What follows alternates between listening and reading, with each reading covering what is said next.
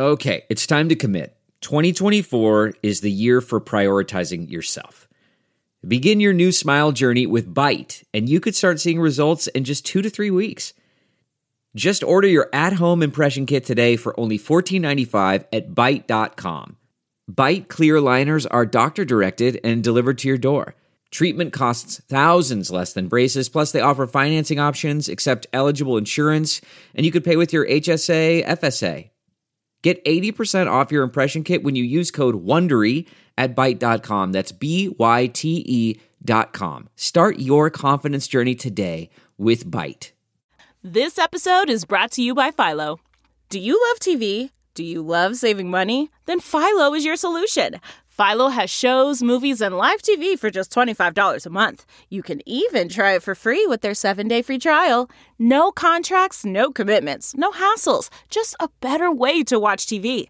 Never miss a minute of shows like the hit docuseries Where is Wendy Williams? Or classics such as Friends. If you can't get enough TV, then there's no better way to watch. Philo has more than 70 channels like BET, MTV, and AMC. And the best part? You can try it yourself with their 7-day free trial. Sign up today at philo.tv/poppods. That's philo.tv/POPPODS to get 50% off your first month. Molson Canadian presents Heavy Montreal. August 9th and 10th, outdoors at Park John-Lebrun. Featuring Metallica, Slayer, The Offspring performing Smash, and Lamb of God.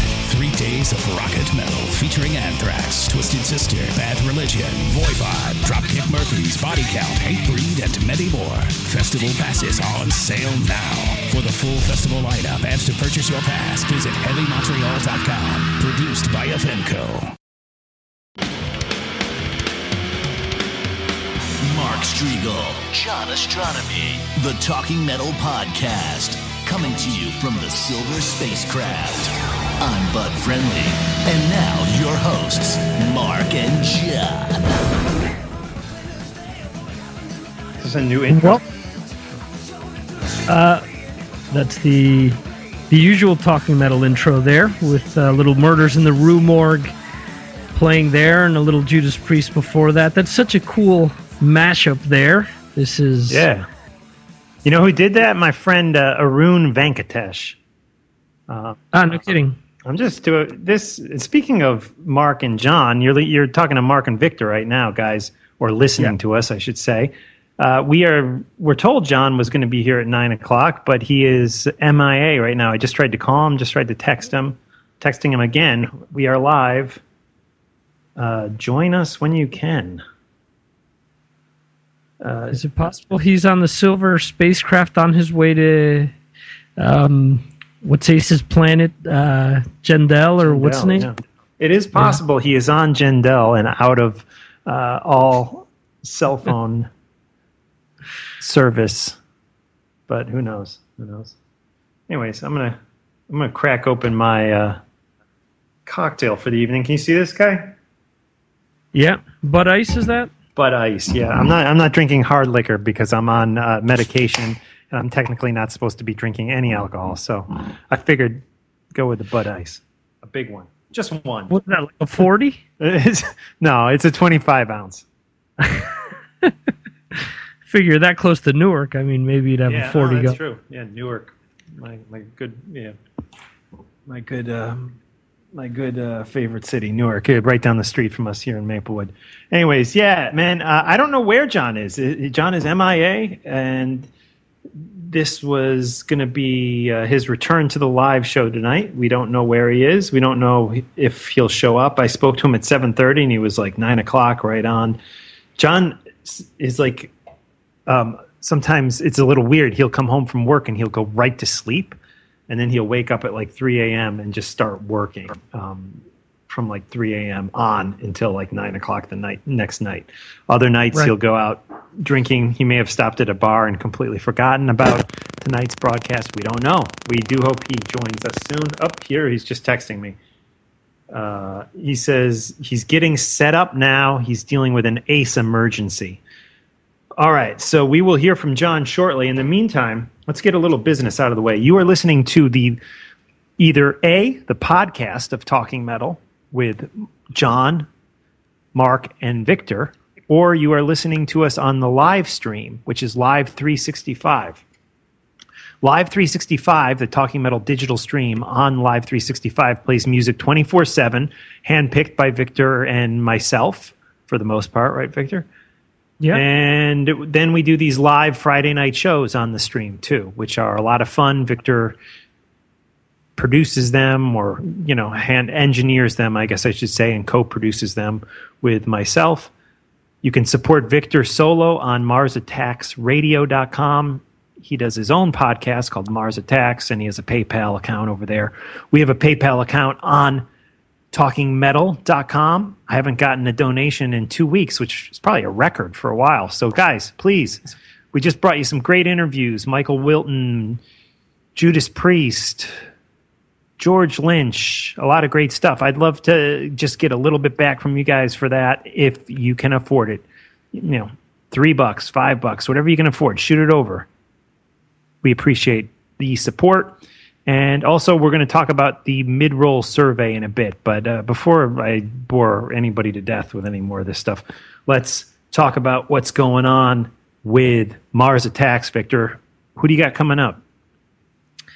Who do I have coming up? I have Tommy Victor from Prong coming up. Should hopefully be out next week. Actually, hopefully putting out 2 episodes next week to make up for the lack of output these last few weeks. I haven't put anything out in like 2 weeks or so, but just had my hands tied with a lot of other things that I just couldn't take time out to put the other episodes out. But I do apologize. There will be episodes out shortly, and there will be a return to the classic albums column feature, which will touch upon Black Sabbath's Heaven and Hell. So, cool. There you go. Cool. And Victor, guys, does a pre-show here on Live 365 before the 9 p.m. Eastern Standard Time, 6 p.m. Pacific Standard Time Talking Metal live show. And he always talks up some great songs and plays some great songs. What did we hear tonight? We heard some Pantera, some Alice in Chains, some Motley Crue. What else, Victor?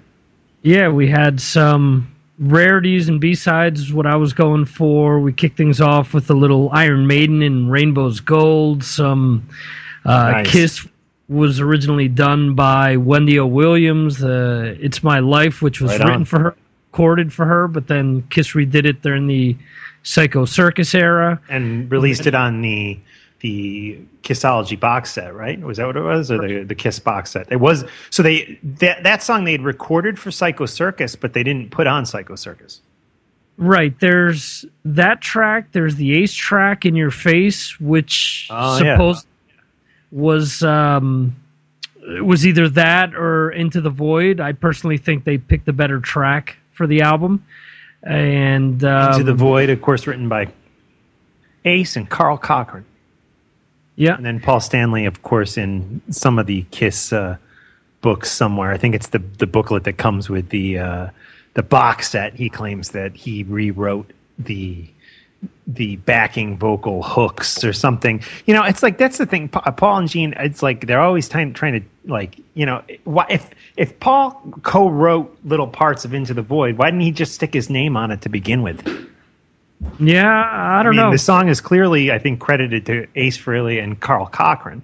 So I don't understand why they always pull that stuff. I mean, that's one of many songs where they claim, well, I mean, I even think in the Stanley book, he's talking about like Cold Gin or something, and that song is credited to Ace and Gene, but I feel like he throws himself into it. I might be mistaken on that, guys. I'm not sure, but I just it irks me how they always try to diminish Ace and Peter's role. But and I don't doubt that those two guys, Gene and Paul, have carried the torch for most of the 40 years. But let's face it, the attitude and personalities of Ace and Peter definitely are what Kiss is built upon. Maybe not as much as Gene and Paul, but in my eyes, close to it. Oh, without a doubt. I was listening to a bunch of various Ace songs. I had a playlist that I'd set up that had all of his stuff from the Kiss days that he sung on, then various tracks from his solo output.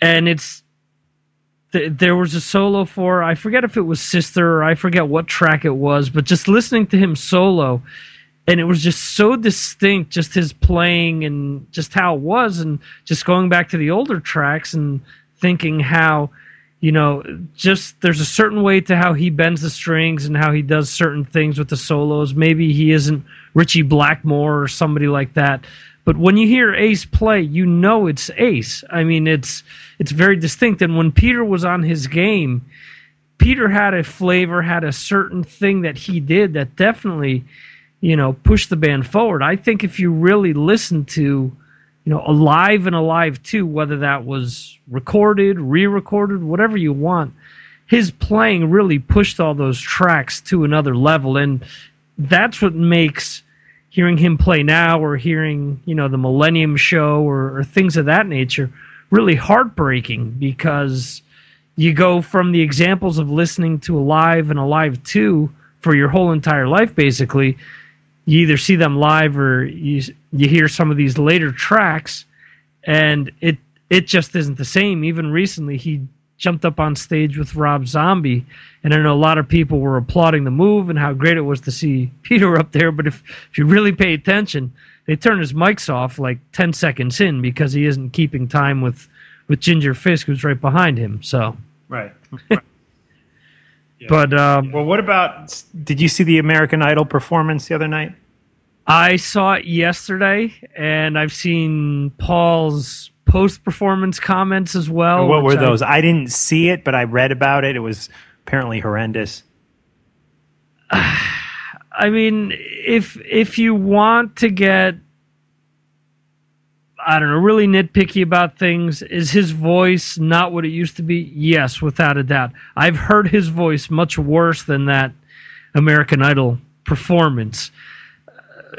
Should they have done that? Maybe not. Maybe Paul should have done like what they did with Garth Brooks and hung back, done the songs, and let the kid from American Idol handle all the lead vocals and just do backing.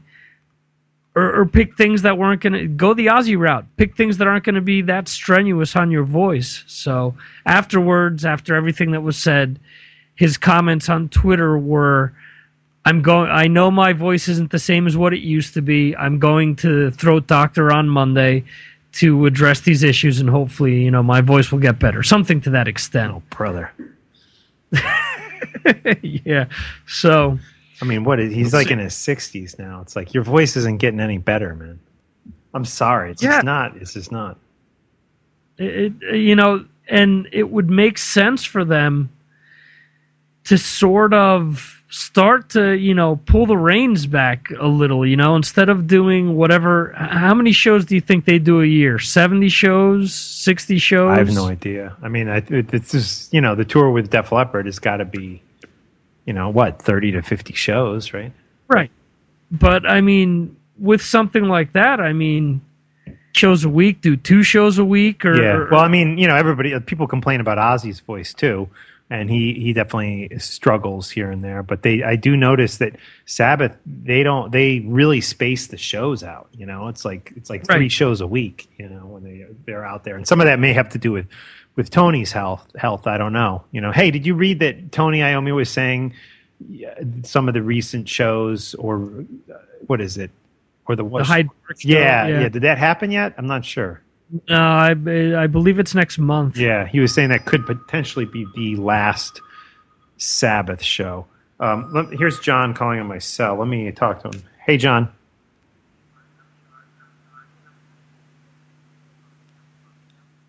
Oh, okay.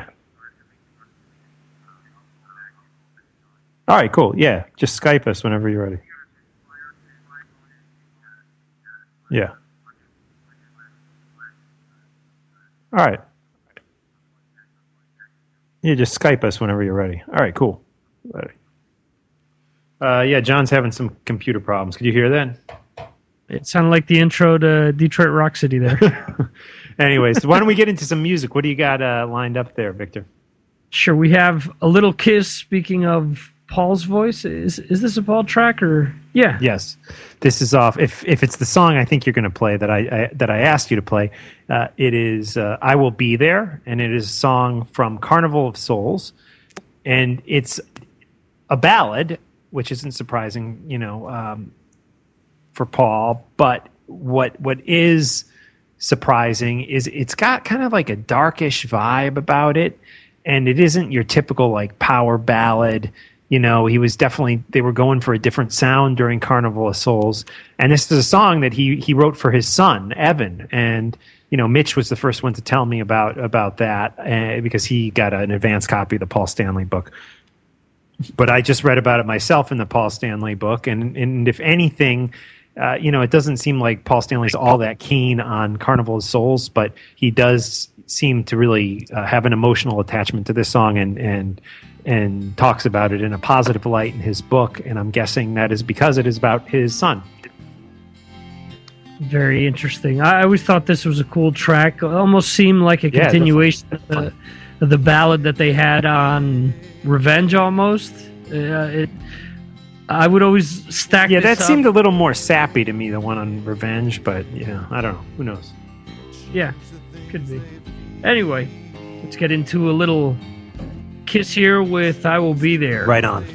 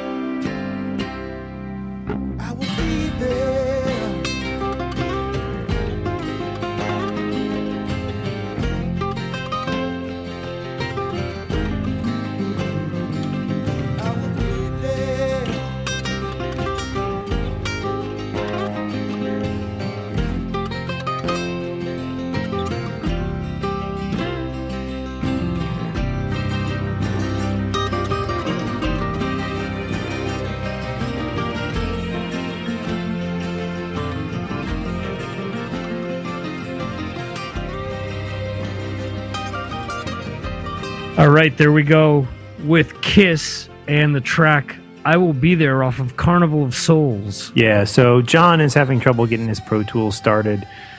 And I just told him a lot of times when we do these shows, basically we all record individually on our own end and then we mix them together later. However, sometimes we just use Skype. We're using Skype anyways to talk to one another. But so I just told John, if you can't get Pro Tools up, just Skype us and we'll just, if it's a lesser audio quality, who cares? It's fine. So we'll see if we get him on the line soon. And in the meantime, we got some exclusive news on Dokken here on Talking Metal on episode 473, which I think is, at least I think it's exclusive, is just kind of a big deal. It's that Dokken is reuniting without Dokken they're going to rename the band, and the members will be, I don't know what that name is yet, but the members will be George Lynch, Mick Brown, Jeff Pilson, and on vocals, Michael Sweet. And George Lynch fully admitted to me in the interview in episode 473 that he didn't ever even really knew Stryper much. He didn't ever listen to Stryper. He didn't know Michael Sweet, but he just really dug this album that he did with Michael and Brian Tichy and I think James Lomenzo. I'm not sure about that, which is going to be released early 2015. But he dug working with Michael on that project so much that he basically asked Michael to front TNN, which is Mick, Jeff, and George, and they're going to, I guess, rebrand it with him, and it sounds like they will actually give it a new name. George sounds very excited about it. Very cool. I can just see the promos now on local radio, rocking without docking. There you go. That's great. Yeah. It's great. Cool. So what else is going on? You got any metal news or hard rock news you want to talk about, Victor? Yeah, I found it pretty interesting. I read a little earlier today that Jakey Lee is already saying that he may not do a follow-up to the Red Dragon Cartel album. I'm wondering if that's just him figuring that he wants to do the next album that he releases in another format, or if he's going to go back to disappearing again. It should be interesting to see where things lead off after this. Who knows? Maybe what we had talked about Sabbath. Maybe there's something in the way of him and Ozzy doing something that we don't know about, and they're already positioning things. And who knows that. I mean, that would be kick-ass. Yeah. Huh. Well, it's interesting. I really enjoyed that record. I can't imagine that they made any money off of it. And I can't imagine they made much money off the touring either, being they were playing rather small places. Excuse me, belch. Playing rather small places.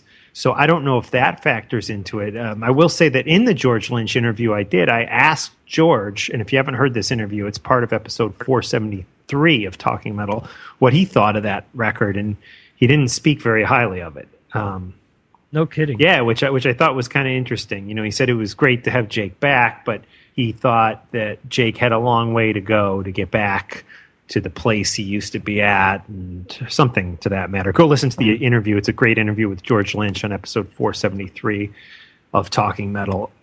And, so that's kind of interesting. I had heard rumble from some insiders that Jake did have some, issues that were bothering him a little bit on tour. Somebody said he was just very fatigued and run down by the tour. Somebody else said he had some back issues. I don't know how much of that is hearsay or just kind of chatter, if you will. But it's kind of sad. I'm kind of bummed to hear that. I would like to think like you, Victor, that maybe he's going to look to, jack things up a bit and go up to the next bigger platform.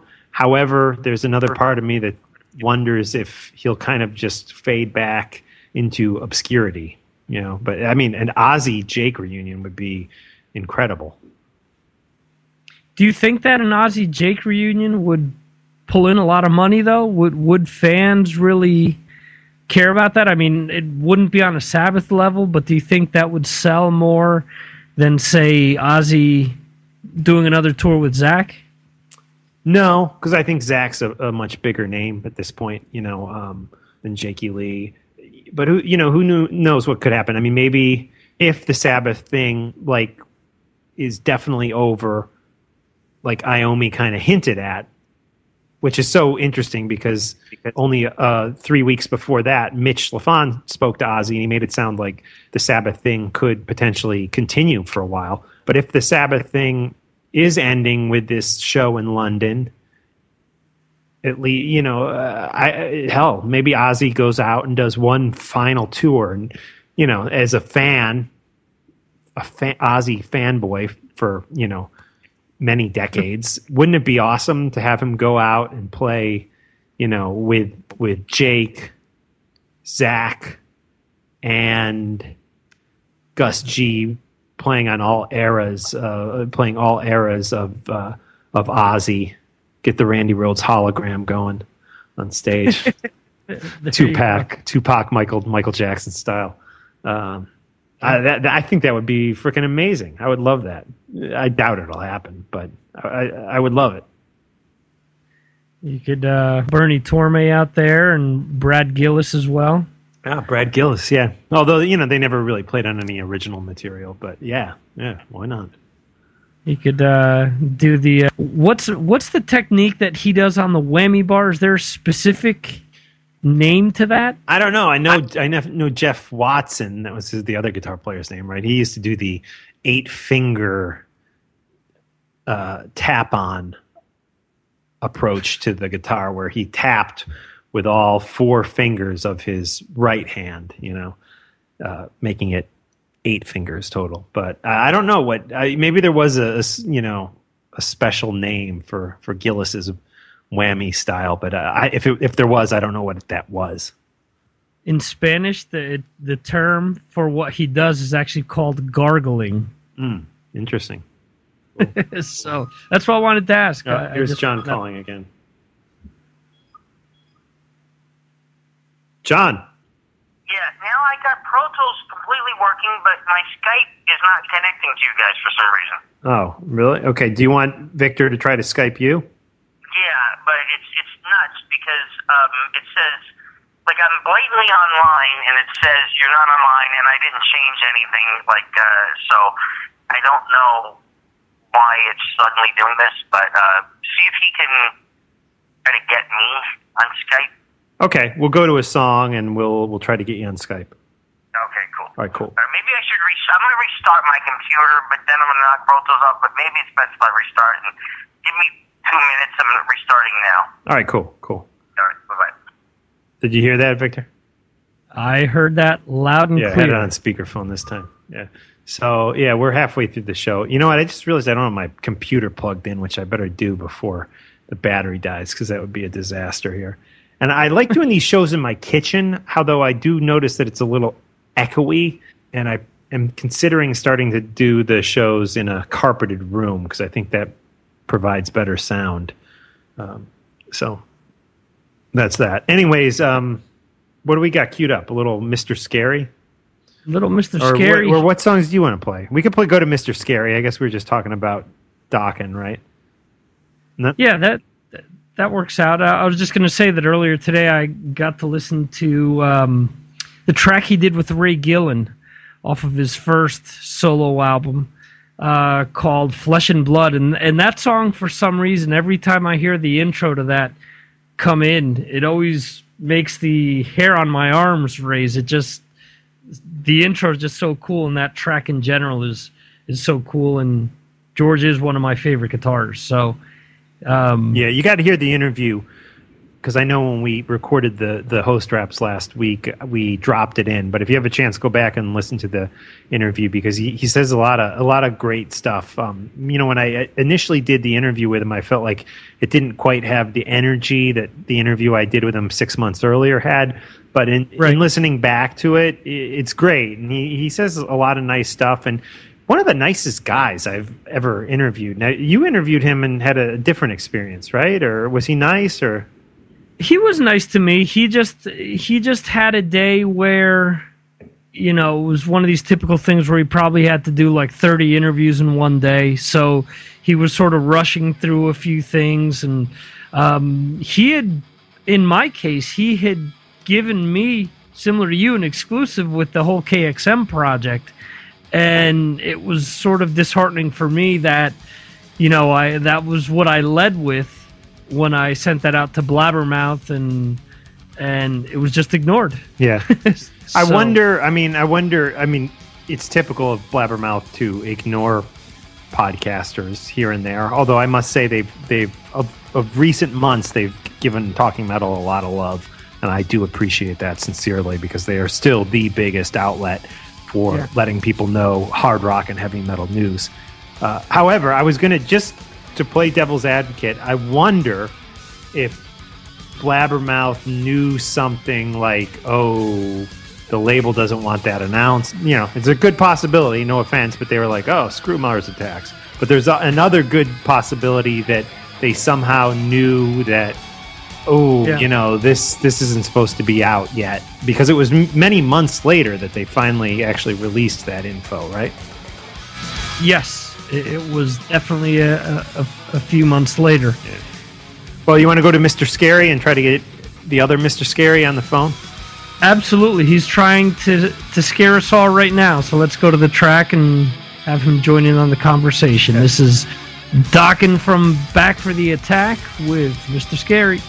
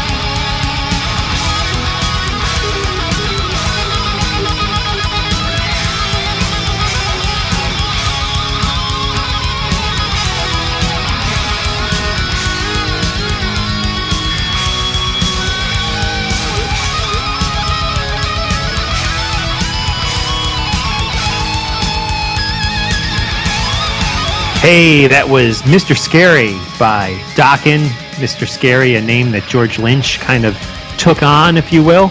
And on the Skype, joining us finally halfway through the show, we have the other Mr. Scary. There he is. I see him. Hello. John Astronomy. How are you, dude?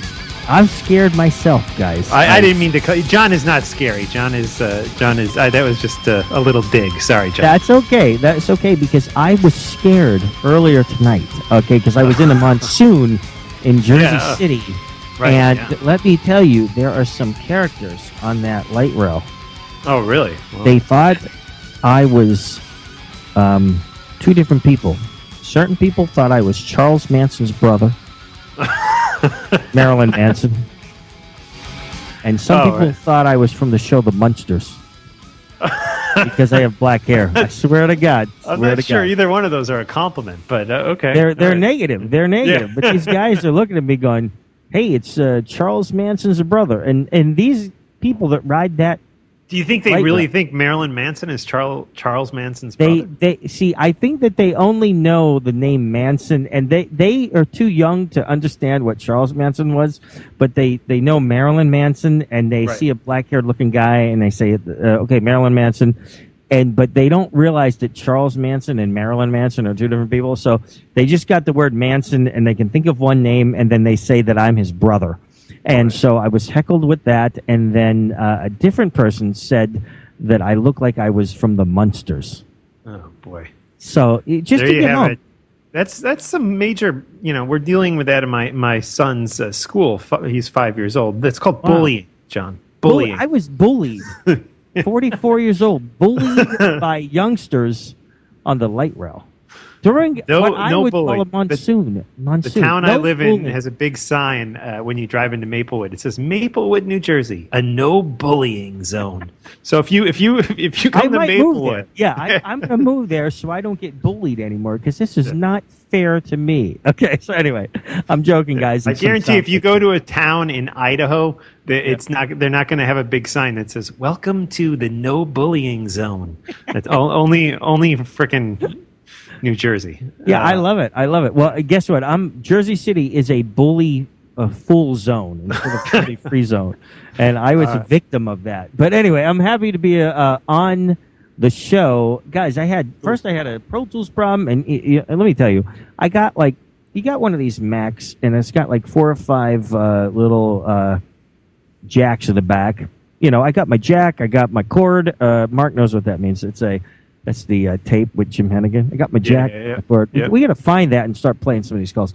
And then I've got this other thing that hooks up with like a bunch of USBs in it. And so somehow none of my Pro Tools were hooked up. And then the next thing you know, my Skype was offline. So I am back online. Hi, Victor. Hi, Mark. Thanks a lot. Hey.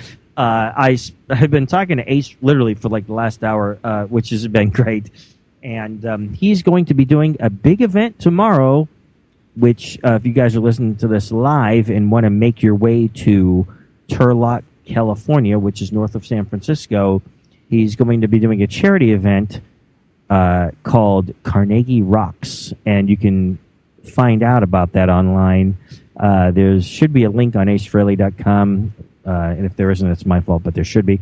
And you can also search it. But it's a great charity event, and Night Ranger's going to be there, some other special guests. It's going to be a good thing. Cool. Well, we have on Facebook Gregory Muse checking in. He says, "Hey guys, I really enjoyed the episode with Priest. You're not the only one who had Betamax." How about that, John? Nice. Thank you. I still have KMTPOTP on beta. Kiss Meets the Phantom. Oh, right? nice. Kiss Meets the Phantom. Yeah. Of the park. Of the park. Yeah. The KM. Kiss Meets T Phantom. Yeah, I think he's got an extra P in it. But. P of the park. OTP. Something. Yeah. Yeah, Excellent, okay. Greg. Yeah, that's Thank right. you. Kiss Meets the Phantom of the park. Right. Park. Yeah. Yeah. Wow. Is that Kiss code? I don't even. I would have never known what that. That is probably a Kiss code, just like LIU is Lick It Up, and like IWTMLY is I Was Made for Loving You. I may have messed that one up, but a lot of Kiss codes. I love it. Thank you, Greg. You know what I think is the weirdest thing about the video cover is that the official cover that I saw has Gene and Peter on the cover, and that's it. Oh, yeah? It's like a picture of Gene and Peter. So how weird is that? How would they do that? Just make a cover with 2 of the 4 guys? Like, kind of weird. Yeah. Seems like what they did, but that might be probably. Some later cover. This is what probably happened. They probably said, "Make the cover with just Gene and Paul, no one else," and they accidentally put Peter on it. Yeah, it's like who knows what happened. It was, but you know, Kiss fans may know this, and I'm supposedly mega Kiss fan, but you know what? I actually don't know why that occurred. However, I believe that it is true that there was a videotape out that was official that just had Peter and Gene on the cover. Wow, interesting stuff. Guys. I did want to mention, Gregory, about the episode that you just mentioned, 472 of Talking Metal. We interviewed Glenn Tipton and Richie Faulkner from Judas Priest, and I thought we got some great stuff. I mean, Richie spoke about how much he loved Gibson guitars and still loves them. Glenn, though, really revealed some great info. You know, he basically said what they said back, in 2011 about retirement and not doing any world tours anymore. That just simply might not be the case anymore. So we will see how Priest feel when they start getting into these live gig scenarios. If it's feeling good and they're enjoying playing the new songs and the old songs, there's a very good possibility we could see a full-on world tour again. Another cool thing Glenn said, which was he really stuck up for the Turbo record. That's an album that actually really sold well for Priest. But in the interview, I asked him, in 2014, the album has kind of been viewed as controversial, even though it's one of the better selling Judas Priest records. How do you feel about it in 2014? And I actually saw Halford kind of poo-poo the Turbo record in a Q&A that he was giving in New York City, a press conference when he was previewing the Fight DVD down on 14th Street at a movie theater. I remember that. I don't think you were there, John. I wasn't there, but I remember that you did that. Yeah. And I remember the outcome of it. Yeah, and he basically poo-pooed Turbo, and Glenn, the opposite. He stuck up for Turbo. Good. He said, I like Turbo. I know it was a little bit different for some people, and they thought we were chasing the commercial trail, but if you hear us play Turbo live, it is one of the heaviest numbers. The crowd always loves it. And you can hear that interview on episode 472 of Talking Metal. Nice. And we are just rocking here. It's John has joined us halfway through the show, but I'm cool with extending it, a couple extra minutes if you guys are, go to 10:10 or something tonight. Yes, it sounds good. So, just want to Who had the worst week? Oh, go ahead, John. Okay, no. That's a good question. Who had the worst week? Let's do My week sucked. Talk. Victor told me earlier that his week completely sucked, and John actually told me that he was having a shitty week too. So, okay, who had the worst week? Mark, John, or Victor? Let's try to think of some of the things that happened. I just had a week where I got a little frustrated during the week for different reasons because of some computer glitches and stuff like that, which is kind of a dumb reason to get frustrated, but that did happen. And then, of course, today when I was getting ready to do this, I had a couple of computer glitches. And the prime reason is that I've got a lot of wires and they're all combined together, and I can't figure out which one is which, and it's stupid. And I can't see in the Silver spacecraft anymore. I think I'm either A, going blind, as Kiss once noted in 1974, or I just can't see because the lighting is not good in here. But all the wires were screwed up, and as a result, my computers were not working. Right. Well, that's not terrible. I would. Yeah, the weather's been shitty. Victor, what was it? You had family illnesses and okay, that's a real thing. Victor, tell us. Yeah, I had my wife get sick, then my older son get sick, then I got sick. What's getting sick? What is like fevers and stuff? Well, they were throwing up and constantly going to the bathroom, and now my youngest son laryngitis. So. Oh, no. Oh, that's sad. Well, that's bad. Well, yeah, that's bad. I don't like that's worse than mine. I had a sick. Yeah, that's probably. I think Victor, you're going to win the prize. My work week sucked. I had just a bunch of shit at work, and I'm like freelance. I got like kind of scolded by like one of the VPs at my current job. Heck with them. I'm not even going to go over it. There's no way they're listening to this, but you never know what's going to go on. But yeah, it was just kind of a lousy week professionally for me, but nothing major. Listen, I'm still there. We're still jamming out promos until the end of June on this current gig I'm on, and then I got to take some time off because I'm like fried. Take a vacation home every night after my kids go to sleep, and it's just a drag. I don't know how you do it, Mark. Mark is doing Talking Metal every second. I'm in the middle of the night, and I pick up my phone like when I wake up at like 3 a.m. and like Pix 11 News is on, and I get my phone and I see a Facebook post saying the next Talking Metal has Judas Priest on it. And Mark, I should be doing that too, and I'm gonna forward all these to my Facebook people, and but you are doing it, and I want to commend Mark Striegel for being the backbone. It's not just. This. I mean, I'm keeping the Talking Metal thing going. We're hitting at least every week, every Tuesday. Remember, Talking Metal Tuesdays is when the podcasts go up. Correct. However, all those Mitch LaFon podcasts that we're doing on Talking Metal Digital, not all of them, but the majority of them, because Victor's done one or two for me, or for Mitch, I should say. But most of those are edited together. Even if I'm not on them, I'm the guy piecing them together.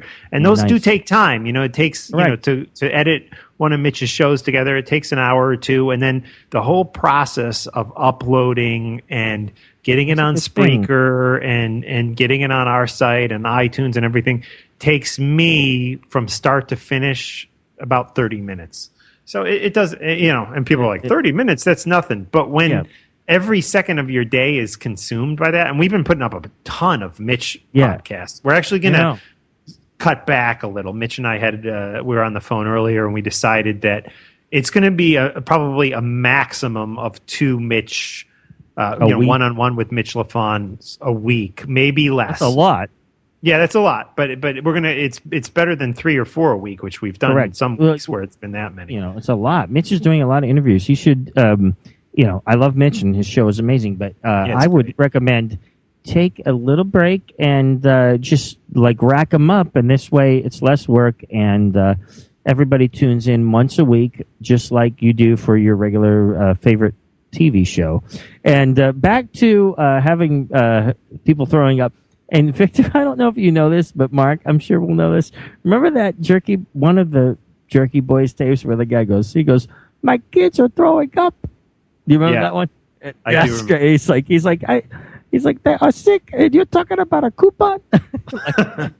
You coupon? He goes, and then he said some stuff that I don't want to say because in 2014 you can't say what he said on that because I'll have a unit here ready to take me away. So not going to say it. Just go back to those old Jerky Boys, and it's pretty funny. Yeah, excellent. It's 1 or 2 actually. Oh, okay. Jerky Boys 1 and 2. I love it. I had a throw up incident this past week. It was actually a week ago Tuesday. My wife and I drove out to the Sands Casino in Bethlehem, PA. Correct. To see the one and only Guns N' Roses. Great show. Nice. Axl, I've seen Guns N' Roses probably a million times. Yeah, I'm talking the new lineup. Right. I've seen the new lineup, from 2002 to now. Wow, from 2000. Was that tour? Yeah, it had to be 2002 to now. I've seen Guns N' Roses. Wow, is it 2014? I've known my wife since 2002. It's so nuts. Wow. That's a lot of years, 12 years. Yeah. In the last 12 years, I've seen them probably 10 times. And this, maybe more, actually. But 10 to 12 times. I bet. But this was one of the best shows out of those. Because he was in Axl, that is, was in such a happy mood. And just playing with the crowd. He sounded good. It was his first show in a little while and seemed to be really, really enjoying it. It was about a 3,000 seat venue, and it was beyond sold out. Just you couldn't move. And he had so much fun, and Emily and I got to go backstage courtesy of Del James and Yarmo after the show. Yarmo from Here Today Gone to Hell now works for Guns N' Roses. Oh, nice. Well, he's an official worker on Guns N' Roses. I said, what do you do? Are you like co-tour manager or something? He was like, no, I'm just a guy who kind of like helps out and takes pictures, and I don't know. He's good for on him. The road. Good. Yeah. He's like officially employed. That is a cool gig. And of course, it's so cool that you hung out with Yarmo and Del James and Bumblefoot and Frank and the rest of the crew and gang. Yeah, we hung out with Frank. Frank, we walked back to his room with him. He was had like a full bottle of wine in tow. I think he'd already finished one, and he was having a good time. And I love it. He's going to come over to the house here and hang in Maplewood as soon as he gets back from Vegas. So I like this. See, I like bands, that have a fun time and aren't trying to hide it and stuff like that. And, yeah. Oh, he was walking. He had a big wine. He's walking down the hotel lobby, carrying a wine glass filled to the brim with wine, and another bottle in tow for for the a second chance. That's and good. Richard Fortus walked up to his room, with 3 models and stuff. Oh God! I mean, good for apparently Richard Emily informed me one of them is his new wife, who's also the official Guns N' Roses photographer. But anyways, a blast of a show. But here's the throw-up story. Oh, no, okay. So when we got back to the hotel, because of course the Sands was sold out and we couldn't get a room there, so we had to take a freaking car ride back to Holiday Inn Express on the other side of town. Yeah, it fucking sucked. That's what I was going to ask you. Did you get at in 3 in the hotel fucking morning? Yeah, 3 in the morning. Had to wait 30 minutes for a cab, and finally, it's only 2 miles away, but finally got back to the hotel at 3 in the morning, Tuesday night. And we walk into the hotel, and there's a Guns N' Roses chick fan just standing in the middle of the lobby of the Holiday Inn Express in Bethlehem, Pennsylvania at 3 a.m. on a Tuesday. No. Okay. Barfing. Just all throwing up. No. I was going to say naked, but see, I thought maybe you threw up, but And her friend had like a newspaper and was like trying to catch the vomit.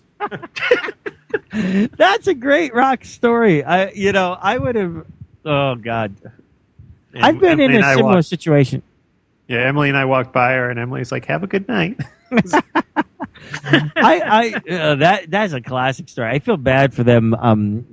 I have one story once where I wasn't the one throwing up, but the person I was with was throwing up. But it was in a hopefully it wasn't me. No, it wasn't. It was a female. It was more of a bar restaurant, more of a dive bar. So they probably didn't even notice. But I was like trying to like move it to like a undisclosed area, the throwing up. But this was many, many years ago. Just in case anybody's listened to it. Many, many, many years ago. Yeah. Oh, by the way, let me tell you. I remember after Roy's Baby, that was our old band, Roy's Baby. There was a rehearsal John and I did when Sean Burns gave me a ride somewhere. I'm not sure where. And I was leaning out his window on 30th Street, throwing up. Yeah. That's classic. Oh, I remember once where I threw up in the bathroom of L'Amour in Brooklyn, the main L'Amour in an Ace gig, and my backstage passes, because I had all these Ace passes from through the years, and this was still back in like probably like 92 or something. And I got back home like the next day, and my passes, I smelled the smell, and it was like a pee smell, and then I realized that was when I was like in front of the toilet, and like the passes were just laying in pee. Like, it's so terrible. And then what was really bad was a friend of mine said, "Oh yeah, Ace said get this freaking idiot out of here," and he really didn't, but they told me that as a joke, and then I was like all devastated for like a couple of days, and then they told me, "Oh, by the way, Ace didn't even realize that you threw up," and stuff like that. But that was in maybe 1992, guys, so it's 2014, and that was 26 years ago. So I admit 26 years ago as a youngster I threw up, but I am now, I just threw up yesterday. So no, I'm kidding. Threw up before I came on here. I'm just joking. I haven't thrown up. It's weird. It's like maybe, I don't think it was that we drank like excessively back in those days. Maybe we were just too young and we weren't ready for it or something. Who knows? I don't know. But remember the old Victor. See, here's the deal. Next time you got to come to New York and get drunk with us, and we haven't done one of those insane things. Yeah, so you can throw up, and then we'll tape it, and then that'll be a new Talking Metal episode. No, I'm kidding.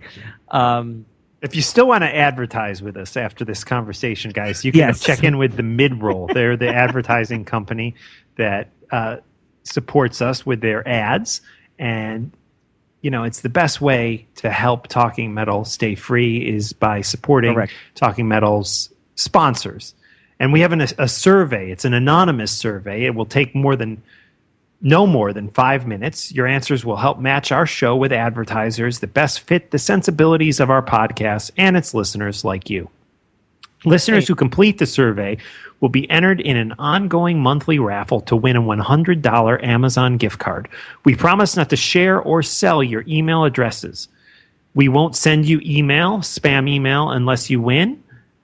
We'll send you no email unless you win. Please go to www.podsurvey.com/metal. That's www.podsurvey.com/metal to take our survey and get a chance to win a $100 Amazon gift card. And back to the throw up. Okay. So, hey, another wild thing, Talking Metal style. Mark, have you ever been in the Long Island Railroad area at Penn Station? I have, yeah. Yeah, like there's like a couple of restaurants and some little newsstands and I'm there in Penn Station all the time. I actually walk through the Long Island Railroad section to catch the subway every. So do you go in on 34th and then you go down those little steps there? Across from Kmart or right next to Kmart? Yeah, big escalator. Yeah. Yeah. Now if you go in there and take a right, there are these pizza places where they have these girls who are like serving beer on these little stands. Right. You ever seen that? Yes, I know exactly what you're talking nutty. A little crazy. Yeah.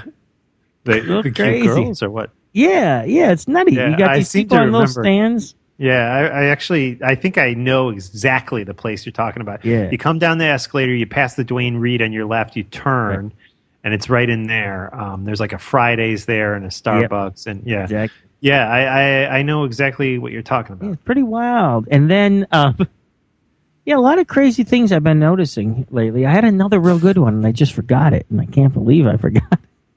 But, that was interesting. And I'll think of the other one in a minute, and then I'll come back to you. Do you want to? What did we got on tap song wise, Victor? Got a whole slew of things here, but the one thing that I picked out of We probably got time for two more. So I'll let you pick. I picked the first two, right? So you can pick the next two.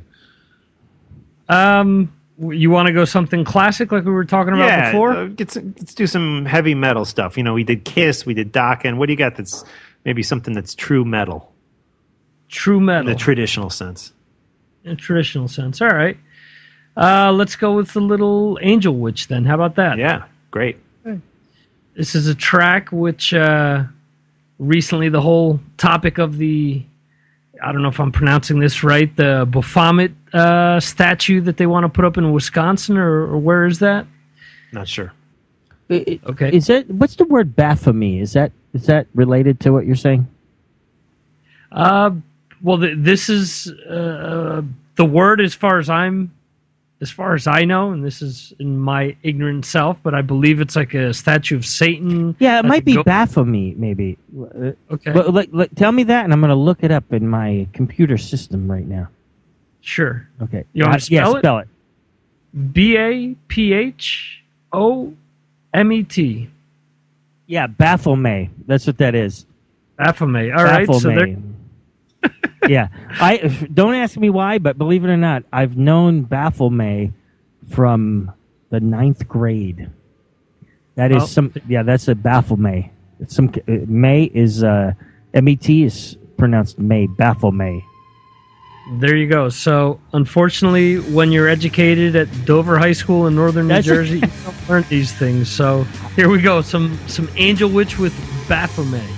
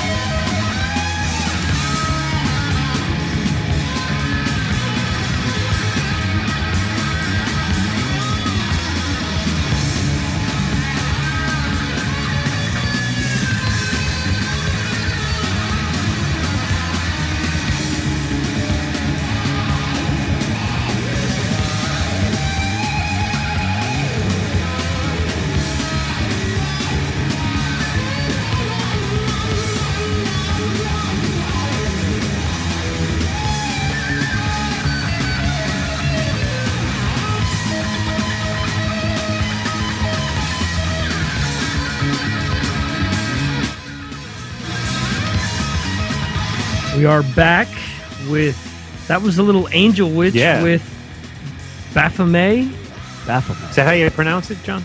As far as I know, Baphomet. And my wild friends from Winderburg, Pennsylvania, Lucas, Don Reese, and others, Mike Corsi, James Cabetta, have all read the Satanic Bible by Anton Sanzor LaVey and said that is pronounced Baphomet. All right. Well, there you go. I, of course, refused to read the book due to my strict religious upbringing. All right. Well, there you go. Yes. Angel Witch, one of the original new wave of British heavy metal bands. That song probably recorded in 79, released in 1980 on the Metal for Mothers compilation record. And Angel Witch is an interesting band. I mean, you know, they've in recent years had Bill Steer from Carcass filling in on guitar for them in the live setting.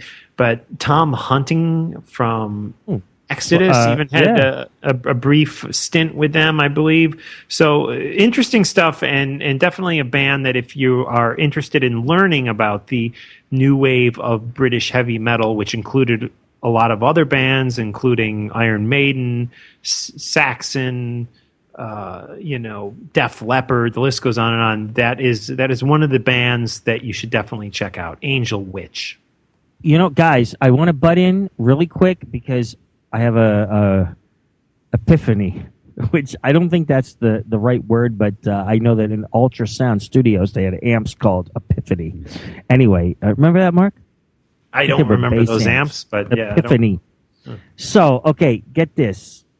Despite the fact that I was talking about my strict religious upbringing, one of my all-time childhood favorite songs, and is still a favorite song to this day, is a classic metal song by a group who had an album called Black Metal, which, and I know we've discussed that really wasn't what the term black metal became in the future, but Venom had the song In League with Satan, one of my absolute favorite songs, and I did, and I hope God doesn't strike me dead, played this at a church picnic, but without the lyrics. Yeah, you've told that story before. That's crazy. Yeah. Now, here's the thing. Zimmer's Hole. Didn't we have Zimmer's Hole once on Talking Metal? Or we played Zimmer's Hole? That was, we definitely played them. I don't think we interviewed them. But okay, so Zimmer's Hole. I've been doing a research project, and trying to find the best cover of In League with Satan, and I've watched hundreds, maybe not hundreds, maybe about 10, but let's say hundreds. And my favorite one is Zimmer's Hole, In League with Satan. So I would encourage all of the Talking Metal listeners to go to YouTube and type in Zimmer's, Zimmers, Hole, Hole, In League with Satan, Venom cover. Oh. And you will see it, and believe it or not, I mean, I don't think you'll see Zimmer's Hole playing it, but you'll hear the audio. And of all the covers, I think it's the best one. So that was my Talking Metal related project for the week, and I'm going to do that from now on. I'm going to have a project of the week. Good astronomy awesome. Project. The Zimmer's Hole was they were very technically proficient on their instruments, from what I can remember. Which the one thing about Venom, which so many of these metal bands were, so they were schooled musicians. Venom was not. I mean, they were slobs, and I mean, in a lot of ways, that made them more rock and roll than the schooled musicians, and it really in a lot of ways set the whole tone for the Scandinavian black metal scene, because a lot of those guys don't have the chops, they don't want the chops that their counterparts in the death metal or even traditional heavy metal fields do. I mean, you have to know your shit. You have to be a good player to play death metal and traditional metal too. But the black metal stuff, definitely a lot of it is a looser, almost more organic. I swear it's more like folky at times. It's just it's got a certain looseness to it that I think really started with Venom. in my opinion. Far more than King Diamond. You know, King Diamond gets so much credit for, the black metal scene, but traditional Scandinavian 90s black metal sounds far closer to Venom in a lot of ways to me than it does King Diamond. Write me your opinion. Send me an email at mark@talkingmetal@yahoo.com. Now, back in the day, Mark and Victor, I did not realize that people kind of thought of Venom as people who weren't that great musicians, and I hate to say that because I am a person who likes people. I appreciate the amazing musicians, but I don't not appreciate people who are just rockers. And if to me, Venom was a great band. They came up with some amazing riffs and some great innovation, and I'm cool with their musicianship. And but I didn't realize that at the time, or maybe a little later, people kind of possibly looked down on them. Did you guys feel that at all? I don't think people look down on them. By the way, that email address I just gave, I'm at the end of my 25-ounce Bud Light, and that was very mumbled. The true metal email address for Mark Striegel is mark@talkingmetal.com. Nice. I don't think people look down on them, John. Okay. I think they set the tone. I think maybe there's a handful of people that look down on them. I have read a few negative comments here and there, but I do think other people almost feel like, hey, they're not sellouts because they don't, spend 10 hours a day practicing and they are real. They're from their heart. And there's a lot of controversy about that. Like, were Venom real, or were they kind of a joke? Were they kind of almost making fun of themselves and making fun of the whole satanic type of thing, or were they the real deal? A lot of people discuss that too. Well, I'm glad to hear. I'm very glad to hear that during the heyday of Venom that they were not made fun of, because to me, they were like the ultimate band, and not they were just scary. I remember the meanest, kind of dude at our school, Hinsdale Central. He had a jean jacket with a big black metal Venom patch on. That's great. His name was Bronco. They called him. He dropped out, but yeah. That's great. If he wouldn't have dropped out, that wouldn't have been cool. Like, he had to do it. And seriously, to my friends, that was the coolest ever band, Venom, and they were the most satanic, more than Slayer or anybody else, even though, no offense to Slayer, but Venom was just the band. And then we had, courtesy of my friend Frank and Solo, who had a satellite and taped other channels that were from Canada that we all know who they are. They gave me a beta video that had all these videos on it, and one of them was, I think, Witching Hour. And it was a live Venom video, and that was just so cool. And I remember, I always called him Abaddon. Maybe it was called Abaddon or something, but the drummer had 2 rows of drums. So he had his regular toms, and then above the toms, he had another row of toms. And I just thought that was great. And Cronus, which Dave Grohl pronounced Kronos, that guy was great. And then Mantis on guitar, and then, you know what? I've been doing this research project. There have been a lot of people in and out of Venom through the years. And so you're doing a research project for Nickelodeon on Venom? No, for Talking Metal on Venom. Talking Metal. It's a Talking Metal research project, which I'm going to turn in project form soon to discuss. You're going to turn it into me? Yeah. Oh, okay. No. I am doing. See, I'm trying to keep up with my metal, and so what I'm doing is doing a project on past metal groups that I once loved, and Venom was the first group of this project. And cool. And that's the first part of the project was to figure out who did the best cover of In League with Satan, and my pick. And they're all this good. was an official project somebody hired you to do. No. This is something. This is just something I've elected on my own to do, and I've come up with the Zimmer's Hole. It's not a good project, though. We haven't had any assignments. That was my volunteer assignment to the Talking Metal listeners to show that I am a true lover of metal And I think, I knew we once had some connection with Zimmer's Hole. It was good. By the way, speaking of demonic-looking people, unfortunately, we didn't meet up with Ghost this weekend, although Mark went to the show. Maybe you The show was amazing. It was amazing, yeah. Some 8-year-old or 9-year-old kid interviewed them. I don't know if you saw that. It was on Blabbermouth. No, I didn't. Yeah. And I don't even asked, want to hear that. Yeah. And so I was just They blow us off for an interview, but if we were by an 8-year-old kid. I should have brought then, my 5-year-old son. Yeah, and then he asked them about how it was, and it was a headline on Blabbermouth. The 8-year-old kid asks Ghost on what it was like to meet Ace Frehley, which I made happen. And, of course, the 8-year-old kid got the interview, and they were too busy for us. Right. Despite the fact that I did that, so I it was their sure last show. It was their last show of the okay. tour. Maybe we'll get them. Yeah, I hope we do. It was a great concert, by the way. So highly recommend checking them out. I normally don't say anything negative, and no offense to the members of Ghost or anybody who works for Ghost, but I did let them know that we were interested. However, I did give them an out and said, "Look, if you're too busy during the day, let us know, and we'll hook up another day." But keep in mind that I am the guy that made it possible for you to meet Ace. Okay. And then the 9-year-old kid or the 8-year-old kid asked them that. And the Blabbermouth headline is 9-year-old kid asks Ghost what it was like to meet Ace Frehley. And so I was just thinking, what the heck is up with that? Right?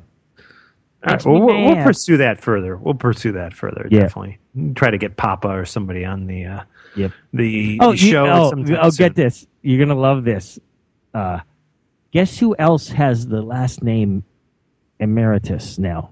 Who? Except there were two people I know of. Papa Emeritus of Ghost, Papa former Emeritus, Pope. the first, Papa No, Emeritus, the second. Yeah, the second. Yeah, both of them. So there's two of them, which may or may not be two different people. The actual previous Pope, who is still alive, who is a Pope with the Emeritus name, and Benedict. Benedict. He has the Emeritus, I believe, as part of his name. Maybe I'm wrong on that. I apologize to God and everybody else if I'm wrong. And also, he's just in the the little paper that you get on the subway. It's like New York, not Time Out New York. There are two different papers. What are they called, Mark? Do you ever see those little free papers they give away? There's Metro New York, and then there's one other one. Yeah. Who's that guy? Reverend Wright. He's now called Reverend Dr. Wright Emeritus. All right. Yeah. You remember That's who the guy he from is? Chicago? Yep. He's now an emeritus because he's the Reverend Emeritus of that church in Chicago. So we've got Papa Emeritus 1 and 2 and Reverend Jeremiah Wright Emeritus. All right. He's also an emeritus. Swear to God. Swear to God. I mean, the thing about Ghost is I'm not a religious guy like you, John, but I said to Emily when I came home from the show that they're obviously, unlike a lot of the black metal bands, what they're doing is very tongue-in-cheek and almost comedic at times, like with their religious stuff. But however, to some religious people, what Ghost is doing, I still believe is highly offensive because they're really making fun of the whole thing. Whereas black metal's kind of rebelling against it and doing their own take on it. But Ghost is purely a mockery of not only religion, but almost, the attitude that some of the black metal bands and even like the satanic stuff of the Anton LaVey and Rosemary's Baby and all that stuff from the 60s. It's almost a mockery of that stuff too, but it's also definitely a mockery of the Catholic Church and stuff too. And so they're almost, to me, making fun of it and laughing about it, and you have to be inside and get their joke, where it's some of the other bands of the past have rebelled against it, trying to be more spooky and scary about it.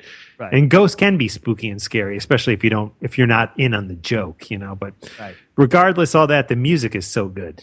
It's cool. No, it's I wish I was at the gig.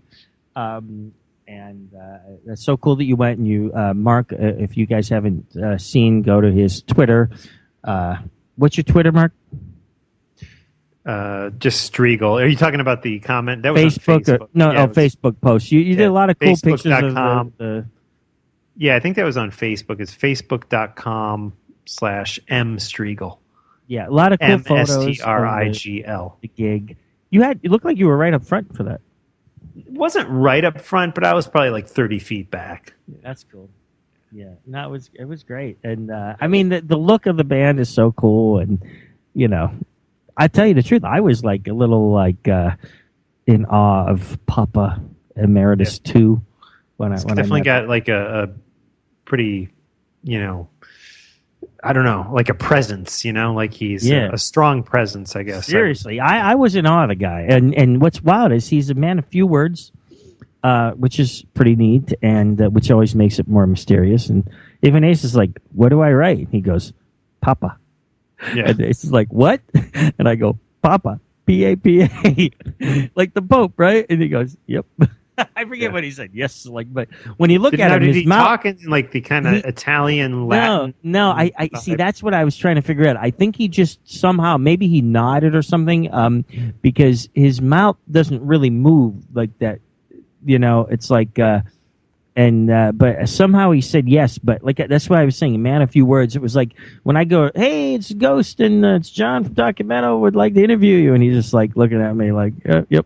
Like I don't even know if he said anything. He's just like nodding and stuff, and that's part of the mystique, you know. And Ace is like doesn't understand the Ghost thing. He's like, what do I write? And like the guys were just like, I think somebody just said, just sign it. Like, I forget what they said, but he's trying to like personalize it and like, no, you know, these guys don't have official names. Yeah. So the name is like Upside Down Triangle or something. So like Ace is just like, what do I write? And he's like, I don't know. And Ace, you know, I told Ace, this is a band coming in. They're cool. They're called Ghost. They look all cool and stuff. And he's like, okay. So,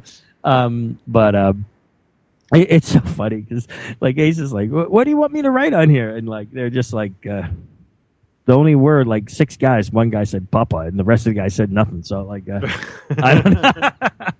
So that was funny.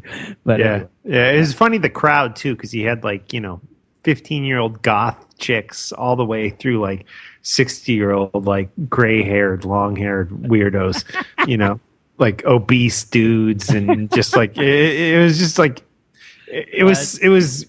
I guess I would call it a nerd convention with a mixture of like Brooklyn hipsters mixed in.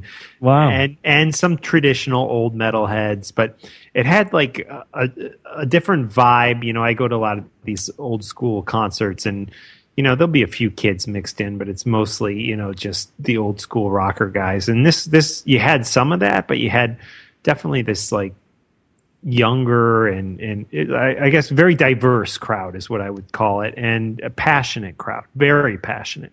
Very good. It's fun stuff.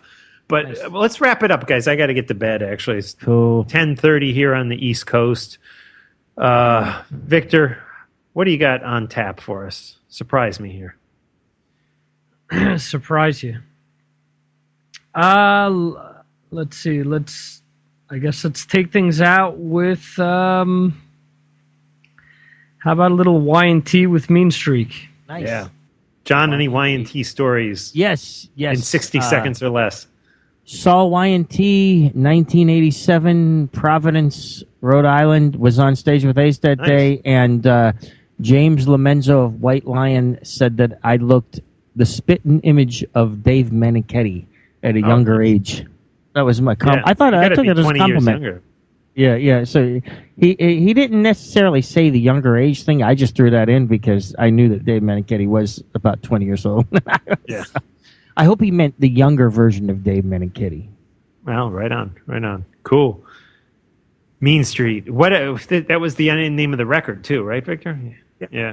What year was that? That had to be like 83-ish, 84. Yeah, it came out the same year as Lick It Up, so 83. Yeah, nice. Look It Up was 83 or 84? 83. Look It Up was 83, and I got a trivia question. Anybody know the drummer of Y&T during that classic time? No. Before Jimmy DeGrasso, who was the drummer when I saw him. The earlier drummer.